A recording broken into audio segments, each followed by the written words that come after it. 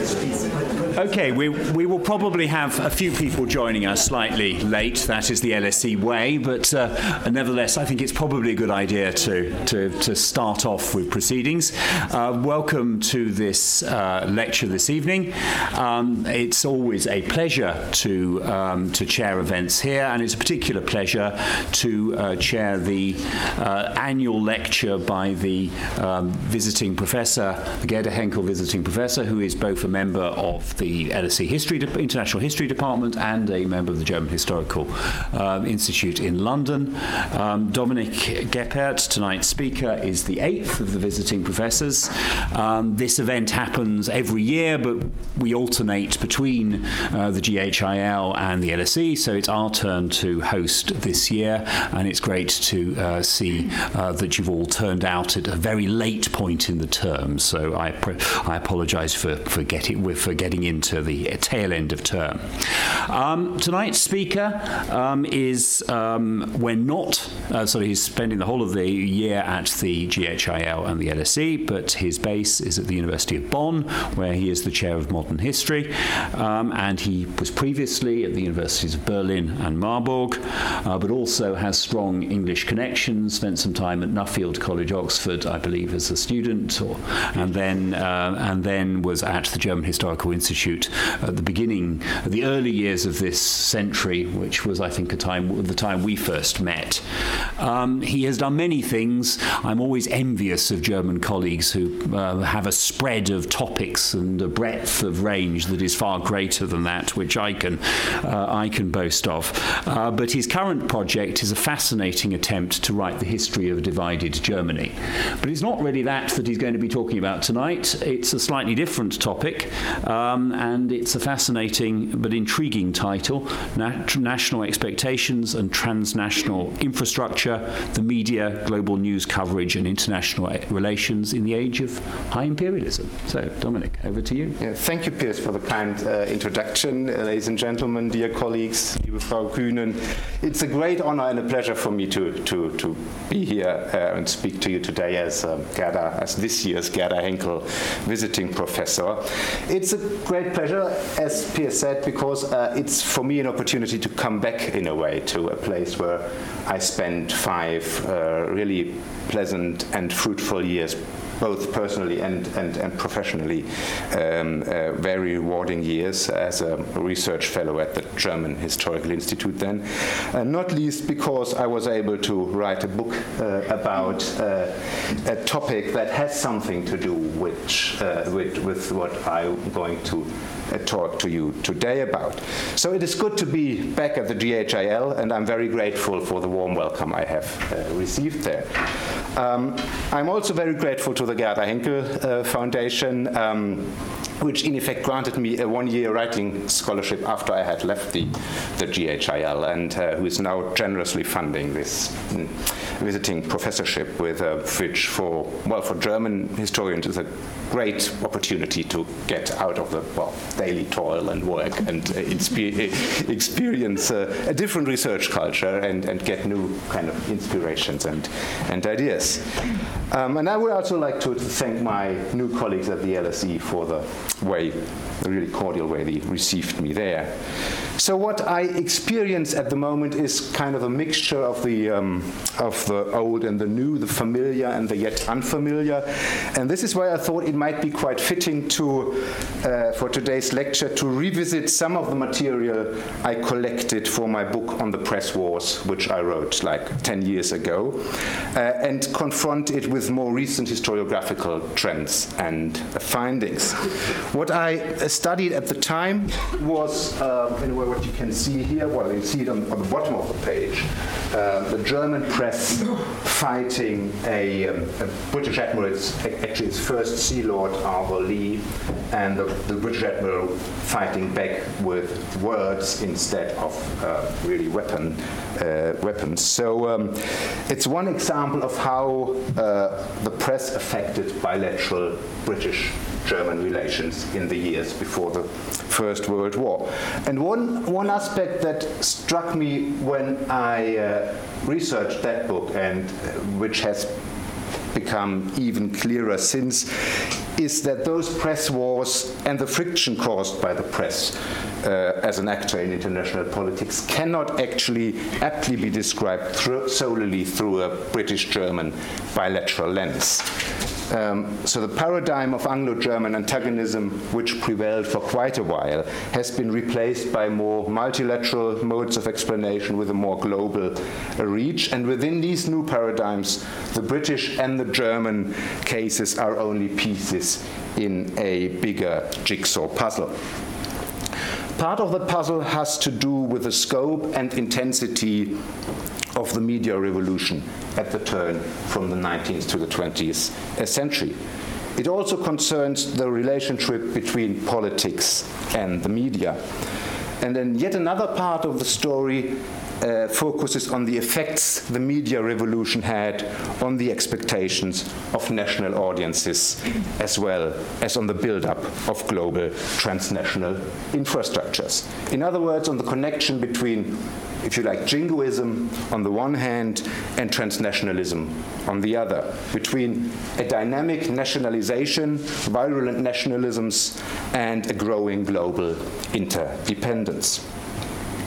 Historians of globalization have argued convincingly that the two phenomena, nationalization and globalization, or transnationalization, if you like, should not merely be seen as temporarily overlapping,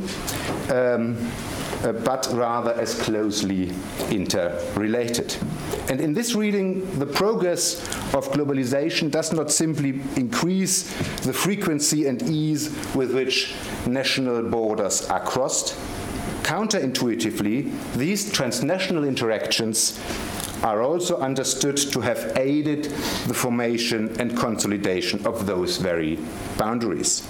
And seen in this light, nation states are not just the preconditions and protagonists of exchange, but in at least equal measure the products of global circularization, as Sebastian Conrad has put it.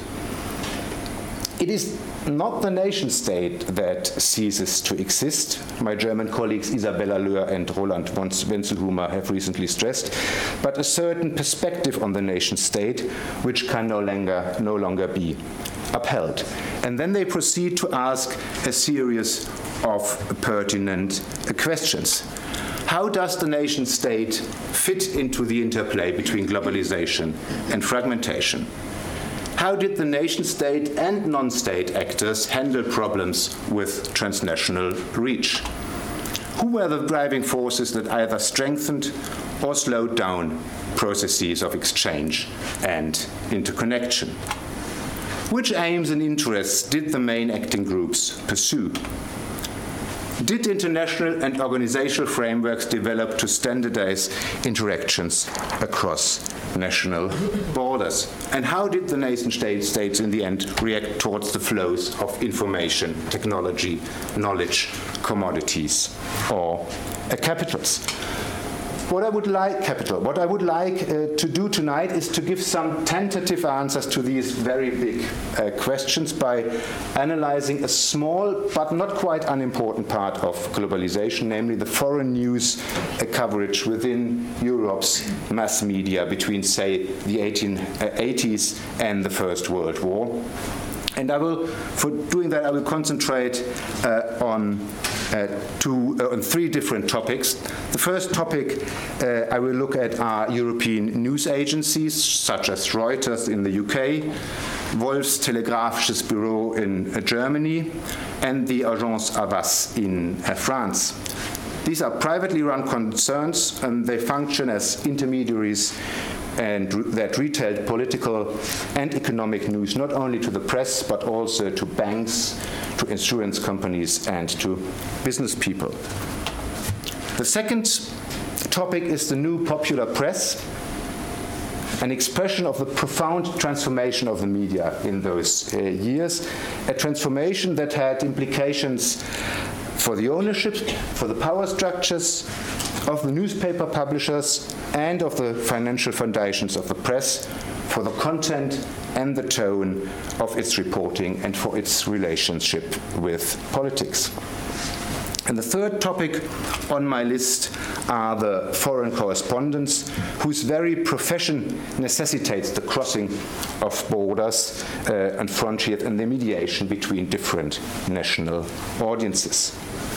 And what I will do in this lecture is I will first analyze the transnational infrastructure, the transnationalization, if you like,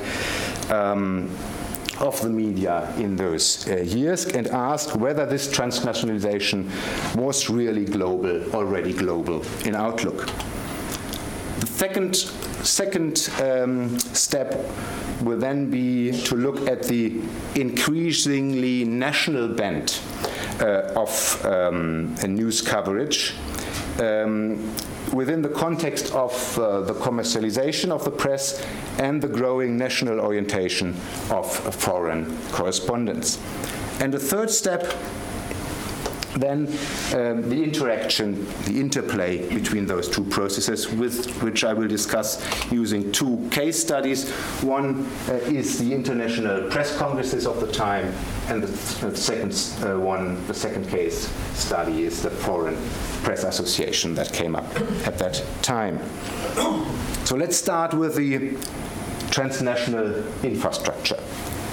It was technological innovations like the telegraph, later the telephone and the radio, that revolutionized the infrastructure of global communications in the second half of the 19th century.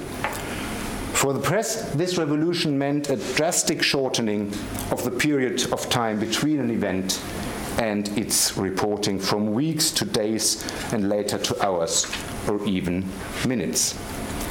The news of Napoleon's death in May 1821 was reported in the London Times, what would you guess?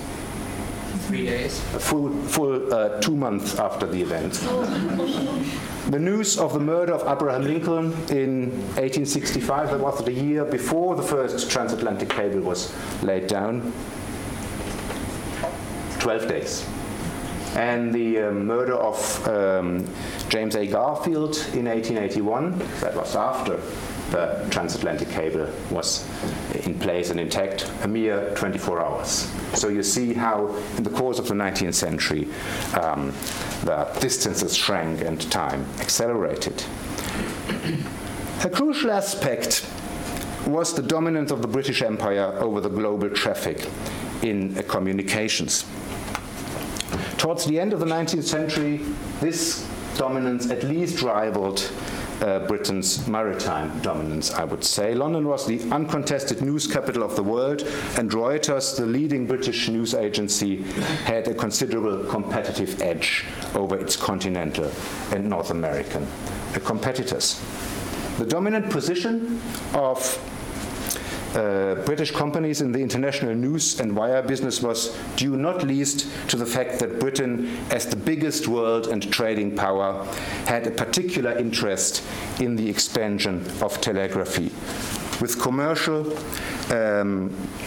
as well as military and strategic motives coming into play.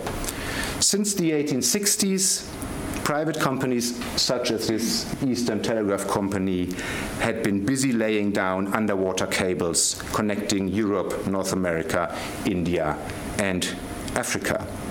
The following decades, so after the 1860s, saw the construction of additional connections with China, with South America, and Japan. The British government methodically connected its colonies in Africa, in Asia, and the Pacific to the British mainland via overhead and submarine cables. And you see these red lines all over that map of the world. Reuters was, as I said, a main beneficiary of this cable network. It collaborated with the two other big European news agencies which I mentioned to the mutual benefit of all concerned. They established exclusive areas of operation that largely mirrored the colonial empires and informal spheres of influence of the respective powers, meaning Germany, France, and Britain. In January 1870, Wolffs Telegraphisches Büro and Reuters, together with Havas, signed a cartel agreement in which each agency secured exclusive rights for itself. They also agreed to exchange news content for which the recipient would have to pay only the telegraph fee. This meant that Reuters could only offer its customers news content from Germany, which it had received directly from Wolffs Bureau and vice versa. So Europe's great powers divided up large parts of the globe in much the same way as they had for the news business, in much the same way as they had for their colonies. Reuters won exclusive rights in South Africa, in the Far East, and in the rest of the British Empire, as well as in the Netherlands, where they had bought up the main Dutch news agency a while ago. Havas, and that included the Dutch colonies in Southeast Asia as well. Havas received the Roman-speaking part of the Mediterranean and France with its colonies, and Germany, Scandinavia, St. Petersburg, and Moscow went to Wolffs Telegraphisches Büro. The Ottoman Empire, Egypt, and Belgium were shared between Reuters and Havas, and all other regions, especially Switzerland, Austria-Hungary, and the Danubian principalities, were neutral regions, open to all three contracting parties without restrictions. Germany had comparatively few international business links, and this is why WTB was initially content merely to strengthen its dominant position in Central, Northern, and Eastern Europe, leaving almost all of the regions outside Europe to the French and British agencies. The only exceptions were the few German colonies acquired in the mid-1880s. In two additional agreements signed in 1874 and 1876, respectively, Reuters and Havas settled the distribution of their respective spheres of influence for the rest of the globe. China, Japan, and Constantinople went to Reuters, while Havas secured South America and all of the Mediterranean, with the exception of Greece and Egypt, which both parties agreed to share their exclusive use. In the journalistic sphere, these separate arrangements, one could say, anticipated by 3 decades the deal over colonial politics that was closed with the signing of the Entente Cordiale, if not in all of its territorial details, but certainly in the thrust of the agreements. And one other point seems worth mentioning, perhaps. The allegedly global reach of the news agencies may have been an important element of their advertising strategy. They said we cover the globe, but in effect it was not an adequate description of their real operating range. You see here large parts of Africa, of Asia, and Latin America were blank areas with regard to both the appropriate telegraphic infrastructure and the network of local correspondents necessary to feed it with news. So let me now turn to the commercial newspapers and their foreign correspondents. Since their first appearance in the 1880s, popular newspapers had fundamentally changed the media landscape in many European countries. The most powerful publishers headed media empires that operated internationally and published newspapers in several countries. Publishers often had business interests on more than one continent. Lord Northcliffe from Britain was a prime example. He bought up large tracts of forest in Canada to have paper ready for his newspapers in Britain. He also planned a Paris-based, or he actually had a Paris-based European edition of his tabloid, the Daily Mail. And what few people know, he actually planned a German edition of the Daily Mail that did not come into action because of the First World War. You have the print runs, the dummies, if you like, dated back to 1913. So there was the whole infrastructure, if you like, was ready, and that was stopped by the outbreak of the First World War. Which is, well, if you think back from more than 100 years later, it's quite something.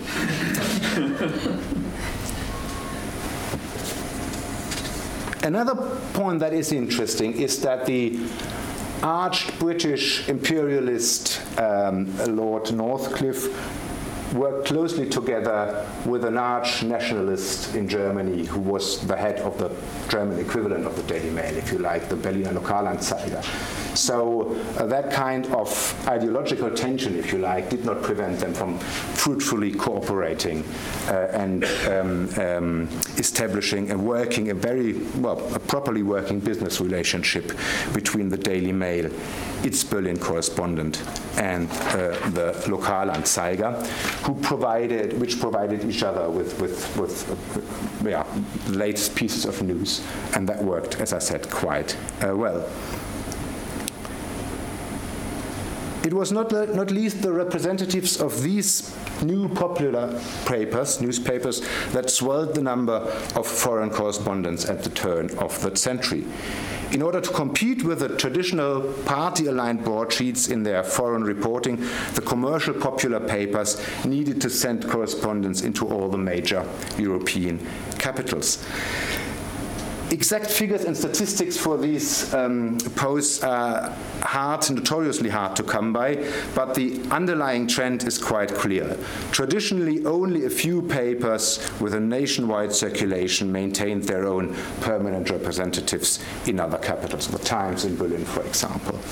In the 1890s, they were joined by some of the more successful papers of the second rank, and in the last years before the outbreak of the First World War, numerous tabloids and regional newspapers sent their own representatives abroad. So you see the numbers of German representatives, German correspondents in London going up to the 20s or 30s in the last 10 years before the First World War. And I'm now turning to my second point, the increasing nationalization of news reporting, the national bent of news. Up until the end of the 19th century, it had been common practice, not least for financial reasons, for journalists to write about their own countries for foreign papers.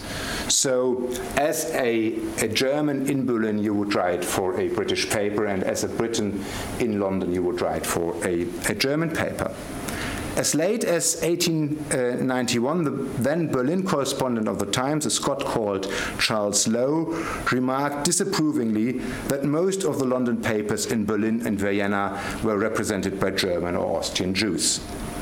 But foreigners generally came to be seen in the years that followed as less and less suitable to fill the position of foreign correspondent. The conviction grew that the work of a foreign correspondent had a patriotic dimension, so that only men of a proven patriotic disposition could be trusted to report back from foreign countries. Lowe, the Times correspondent, believed it was positively dangerous to send non-Britons abroad to represent British papers. In his memoirs, he stated that it was just as unwise, and I quote, to entrust an alien with a prominent post in our journalistic army as to appoint one to a high position in either branch of our militant services. Changes to the composition of the core of foreign correspondence were only part of a more general trend to nationalize news reporting across the European press. One of the chief causes for this were the business strategies of the commercial press. On the one hand, popular newspapers drove the internationalization of communication infrastructures, but on the other hand, they came to rely more and more heavily on their patriotic appeal to their readers. Unlike the traditional broadsheets, which financed themselves through sales or donations from rich patrons and political parties, the tabloids counted on advertising revenue, which rewarded the highest possible print runs. They targeted not the traditional elites, but the lower middle classes who had gained enormously in both leisure and purchasing power in the decades before the First World War. There were, of course, exceptions, but overall, a popular paper did better to steer clear of overly close party political ties if it wanted to preserve its advertising business. And for this reason, the tabloids found it difficult to address issues that were controversial domestically. National unity could be much more easily assumed in foreign and in imperial questions. News agencies showed similar nationalizing tendencies. During the Bismarck era, the WTB, as the leading German telegraph bureau, had contented itself with Europe as its sphere of influence, just as the German Reich had done on the political stage. And this changed profoundly during the 1890s. Now that the German elites had decided that they too wanted to be involved in world politics, its territorial limitations and above all its dependence on Reuters increasingly irked them. In January 1898, a Berlin newspaper lamented that, I quote, "England's web of cables encompasses the world, and in the center of the web lurks, like a gigantic spider, Reuters' bureau."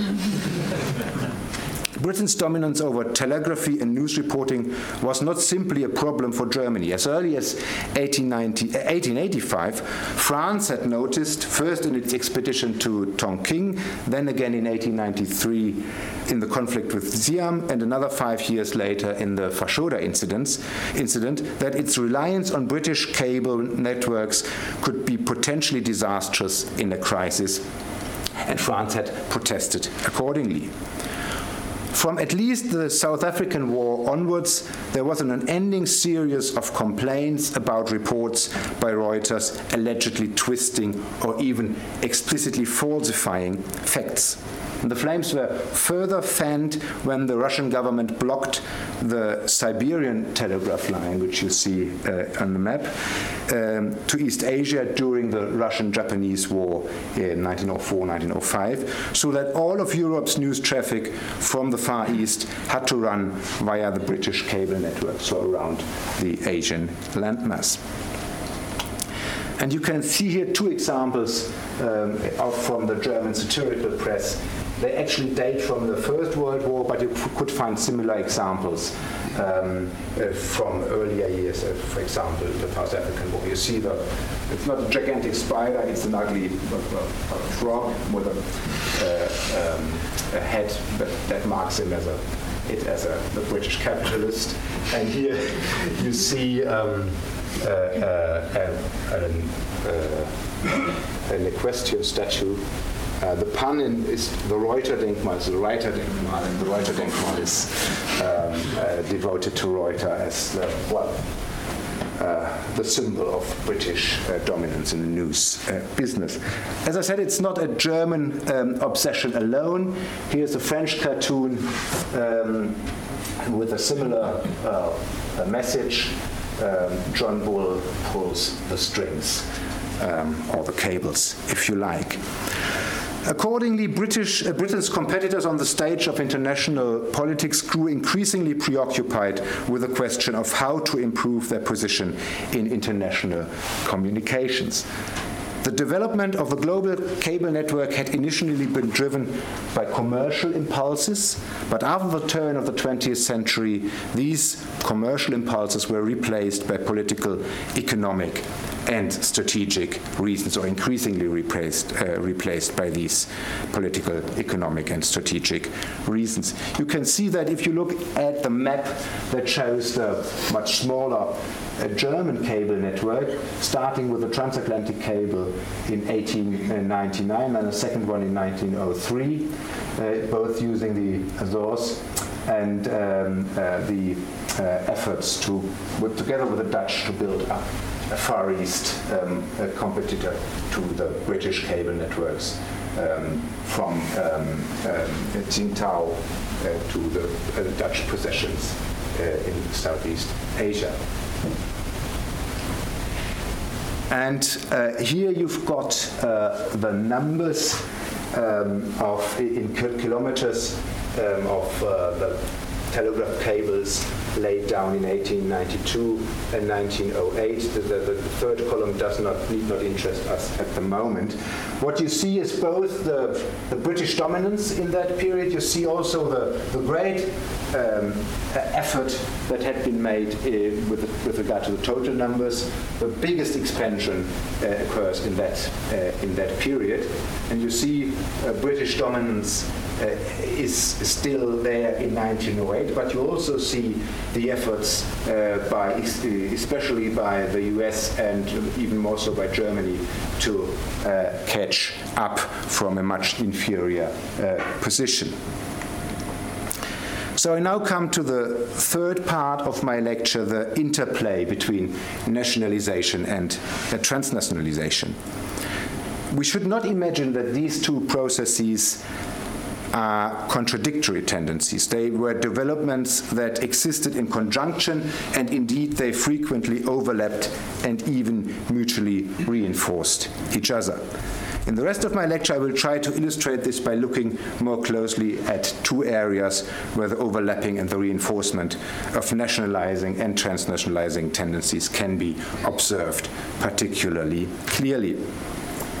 The first example is the phenomenon of the Press Congress, which became a firm part of the new internationalism towards the end of the 19th century. And probably the best known example is what you see here, the Imperial Press Conference in London in 1909. Attended by journalists from all over the British Empire who came to London to discuss issues of shared interest, from the high cost of sending telegrams and the monopoly of private cable firms to the role of the press in strengthening the cohesion of the empire. What is lesser known is that the Imperial Press Conference in London was not the only one of its kind. The media of other countries organized similar events so that representatives of European newspapers met almost annually at international press congresses. The Press Congress in Vienna in 1902 was attended by 240 delegates from all the big European countries, as well as by some extra-European countries, representing a total of more than 10,000 journalists, as a Russian delegate proudly remarked. The governments and heads of states of various European countries saw these events as important enough to dispatch high-level welcoming committees to greet the media representatives. In Lisbon in 1898, King Carlos and his wife Maria Amelia were in attendance. In Paris, 2 years later, in 1900, it was President Émile Loubet. In Berlin, as in London, the foreign secretaries did the honors, while Chancellor Bernhard von Bülow also insisted on inviting attendees to a garden party in his imperial chancellery. The topics discussed at these conferences grew out of the increased transnationalization of reporters' working conditions. They included demands for uniform tariffs for press cables, international standards for authorial and copyrights, improvements to the legal status of journalistic contracts, and the establishment of an international committee of publishers. The speeches that were held at these occasions stressed the importance of internationalism. There was talk of world journalists, of the cosmopolitan role of the press, of the brotherhood and camaraderie across all borders. The editor of the Daily Telegraph described the task of the international press events as thus, I quote, "Their mission was humanity, the welfare, the culture, the progress of humanity. The sun rose on a better world every day. Human society was ever being lifted upward. On the world of the press, the sun never set." However, closer inspection showed undertones that hinted at the virulence of nationalist modes of thought and behavior. Discussions about politics, about religion or race were explicitly banned altogether from these conferences, as the organizers apparently feared the potential explosive consequences of such debates. There were calls for an international journalistic tribunal of honor, patently in the hope of having an instrument with which to prosecute character assassination across national boundaries. At the same time, delegates passed a resolution declaring that defamatory attacks on other nations or on foreign papers militated against the honor and dignity of the press. This too apparently in reaction to current troubles.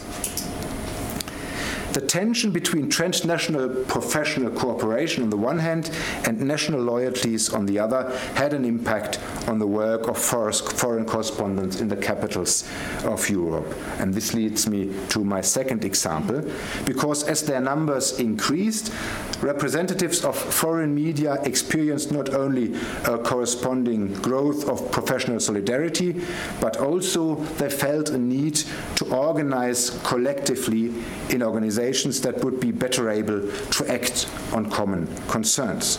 So from the 1880s onwards, foreign correspondents set up their own societies following the model of Paris and Vienna, where such societies were set up in the early 1880s.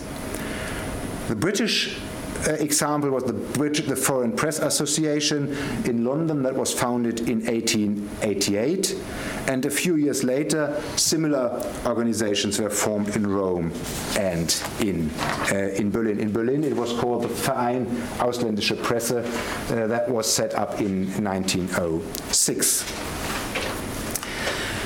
The Foreign Press Association soon became important for networking. They initiated glamorous society events. The Foreign Press Association in London opened an office in the exclusive West End, which provided access to maps, to reference books, to address books, and to writing materials, so that members could use it in the manner of a gentleman's club, more or less. As a place to socialize as well as a place to work. The association organized public lectures about political and cultural topics and several charity dinners a year, with proceeds usually going to a fund for destitute foreign artists and journalists in London. In March of 1914, the traditional spring reception of the Verein Ausländische Presse in Berlin in the fashionable Esplanade Hotel was attended by over 700 guests from the worlds of politics, diplomacy, business, and the arts. And you see that is quite a successful operation that is going on here. The chief raison d'etre of the press associations was to improve professional collaboration and help correspondents to network socially.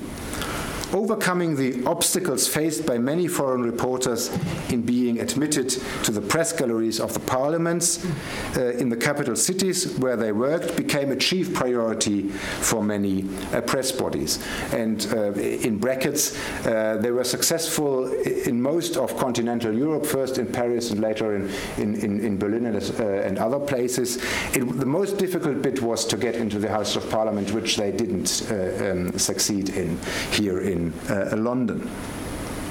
All of this confirms the picture of an increasingly international media landscape where the professional common ground was seen as more important than different national backgrounds.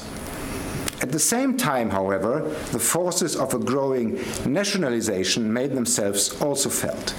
In order to avoid the domination of their association by members of a single nation, the Verein Ausländische Presse laid down a rule that allowed only one representative per country to sit on its board. Amongst other things, this clause was designed to counter accusations of cliquishness of the kind that had been raised at the founding of the Foreign Press Association in London, 5 of whose 9 board members had initially been French. And you can imagine that the Germans didn't like that. Later, many German correspondents believed the Foreign Press Association was a mere plaything in the hands of its Russian president, Gabriel de Veselitsky, whom they accused of steering the association into anti-German waters. As a consequence, most German reporters decided to join a counter-organization, the Society of Foreign Journalists. You see here the tendency to multiply these organizations have. The rift was only healed in the spring of 1911 after Veselitsky had left the association and the two clubs merged, and a German, the London representative of Wolf's Bureau, joined the board of the FPA as a vice president. As late as the spring of 1914, the representative of Le Figaro as president was balanced by 2 German vice presidents, the treasurer was a judge, and the secretary was another Frenchman. In times of war, nationalist upsurges tended to overshadow the international character of the press associations especially badly. In December 1899, soon after the beginning of the South African War, the FPA found it necessary to call a special conference in order to distance itself from harsh attacks made on the United Kingdom and from foreign caricatures, some of them quite offensive, of Queen Victoria. You see here 2 examples from the Simplicissimus. I spare you the French ones who were even more kind of explicit. Well, I think you see what you see. Pun with a cat is here that the hangover is a carter, and here you see is an imperial hangover for Queen Victoria on New Year's Eve in 1900. Has something to do with the South African War. While the meeting passed a resolution that declared wholesale condemnations to be dishonorable and called for urbane and tolerant relations, French, German, and Greek correspondents also criticized the South African War as a perfidious raid planned well in advance by the British against valiant Boer freedom fighters. During the First World War, the warring nations expelled enemy correspondents, but the remaining representatives of Allied and neutral states also experienced harassment. In London, even journalists with German-sounding names came under pressure. Anti-Semitic prejudices against naturalized Jews of German or Austrian extraction often played a part here. The Foreign Press Association adapted its statutes to reflect the new circumstances. I quote, "No journalist of German, Austrian, Bulgarian, or Turkish origin should be eligible for the membership of the association even after the end of the war." And something very similar happened in the other countries.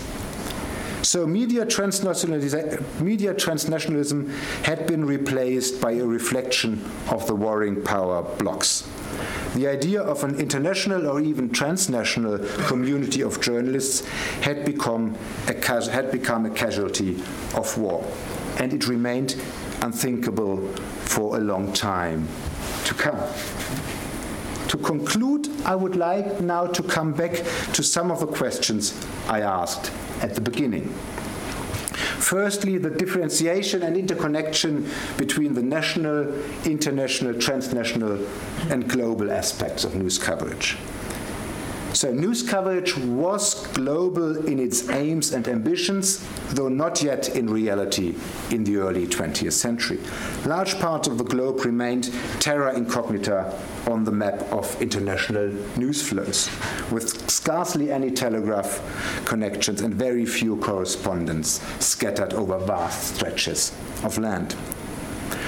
Journalists operated in international organizations and faced transnational challenges in their workaday life. However, this did not prevent them from seeing themselves not merely as reporters, but as a kind of semi-official representatives of their home countries. A process of increasing economic, technological, and cultural integration across national borders coexisted with continuing political and ideological antagonisms, or rather, this process did in fact reinforce national interpretative paradigms as points of orientation in an increasingly complex world of interconnected media. Secondly, the forces driving change. Change was partly driven by technological innovation. Cross-border contacts and mobility increased due to the improved methods of transport and communication. But that was not a one-way street. A recent study on the global knowledge production by news agencies emphasizes the fact that the foundation of the first news agencies actually predated the invention of telegraphy. So the business model was there to exploit and integrate new technology as soon as it came up. And similarly, political developments and crises, especially wars, tended to accelerate institutional, organizational, and technological innovation. Thirdly, the reactions of national governments. Far from being the helpless victims of globalization, nation-states and national governments reasserted themselves as powerful actors in a world of increasing cross-border media cooperation. The ways in which they did this varied from country to country. In some countries, such as Germany or France, the state actually owned the telegraphic networks on which the news agencies depended. And this meant they needed official permission to send and receive telegrams, which put the government in a strong bargaining position. But even in the US, where telegraph wires were owned by private companies, Associated Press was heavily reliant on good relations with the state, not least because government provided it with exclusive news that gave AP a competitive edge over rival news agencies. Governments in other countries acted similarly, using the big news agencies as compliant transmitters of government information. Particularly in times of crisis or war, national interests trumped the commercial considerations of news agencies or the media generally. If we look beyond the First World War, it is striking that from the mid-1920s onward, state control of news agencies intensified even further. And interestingly enough, that was not only true for authoritarian regimes in Italy, in Spain and Japan, or totalitarian states such as the Soviet Union or National Socialist Germany, but also for France or for the Weimar Republic. Fourthly, the impact on international relations. I think it is fair to say that the media phenomena I have described did not by themselves have a negative impact upon international relations. It would be wrong to overemphasize the confrontational aspects of international press relations. None of the products of the communications revolution necessarily by itself intensified international tensions. We have seen that the news agencies profitably work together, and the same goes for leading papers of the commercial press like the Daily Mail and the Berliner Lokalanzeiger. The press was often just the scapegoat politicians and diplomats turned to when they had to explain how international tensions and crises had come about. In any case, the outbreak of the First World War was certainly not the culmination of ever-intensifying media tensions. In fact, whilst previous crises in great power relations, such as the two Moroccan crises in 1905 and 1911, had taken place in the glaring light of publicity and had been at least partly driven by the media, the crisis of July 1914 was I would say, a typical example of secret diplomacy. Until the very end of July, British newspapers were short of information because events in the Balkans were the subject of secret diplomatic meetings. Even the British cabinet was kept in the dark for a while by Sir Edward Grey. And much the same, of course, could be said about the other countries involved. On the other hand, however, extensive media coverage helped to emotionalize and dramatize international relations. The media contributed to the development of simmering resentments which any politician who raised the temperature of national discussion could bring to the boil. The media mirrored and reinforced diplomatic relations. The Entente Cordiale, for example, had a restraining effect on British press coverage of French affairs. Many British newspaper correspondents in Paris did not dare to criticize France too severely for fear of damaging the Entente, whereas British correspondents in Berlin were not under the same restraint. And much the same, of course, could be said about German reporting in Austria and British affairs, respectively. So we're very careful about Austria and very outspoken, to say the least, about things in Britain. It is part of that picture, then, that the Foreign Press Association was at pains to ensure that the composition of its board should reflect the constellation of European great power politics. And let us now finally look at the longer time perspective of what I have discussed with you tonight. And obviously I'm more careful and speculative here now, but I give you some food of thought, and perhaps it's a way to start the discussion. If one takes a bird's eye view on the long 20th century from the 1880s until today, it becomes quite clear that the First World War ended an era marked by a high degree of international integration in the media as well as in other sectors, of an intensity that would not be achieved again for half a century. In terms of globalization of the mass media, the 20th century, I would say, comprises two transformative periods separated by a deep trough. The first was in the years around 1900.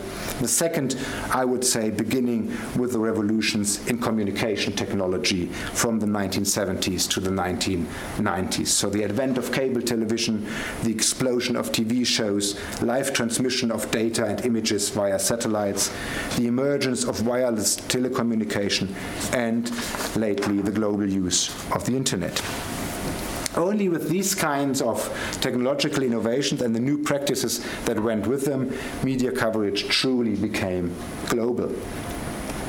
In both cases, however, in the late 19th and early 20th century, as well as 100 years later, the logic of the mass media drove not only internationalization and transnationalization, but also processes of nationalization. David Reynolds has reminded us of the role played by satellite television in the national penetration and standardization of the media in Asia's vast territorial states, beginning with Soviet state propaganda in the 1970s and taken up soon after by countries like India, China, or Indonesia.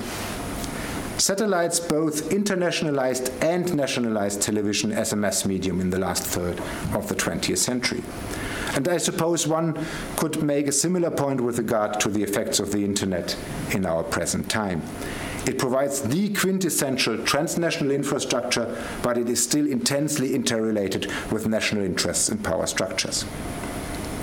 Moreover, some of today's biggest transnational media corporations, like the Murdoch Empire, strike particularly nationalist tones and notes in the way they cover news and comment on them.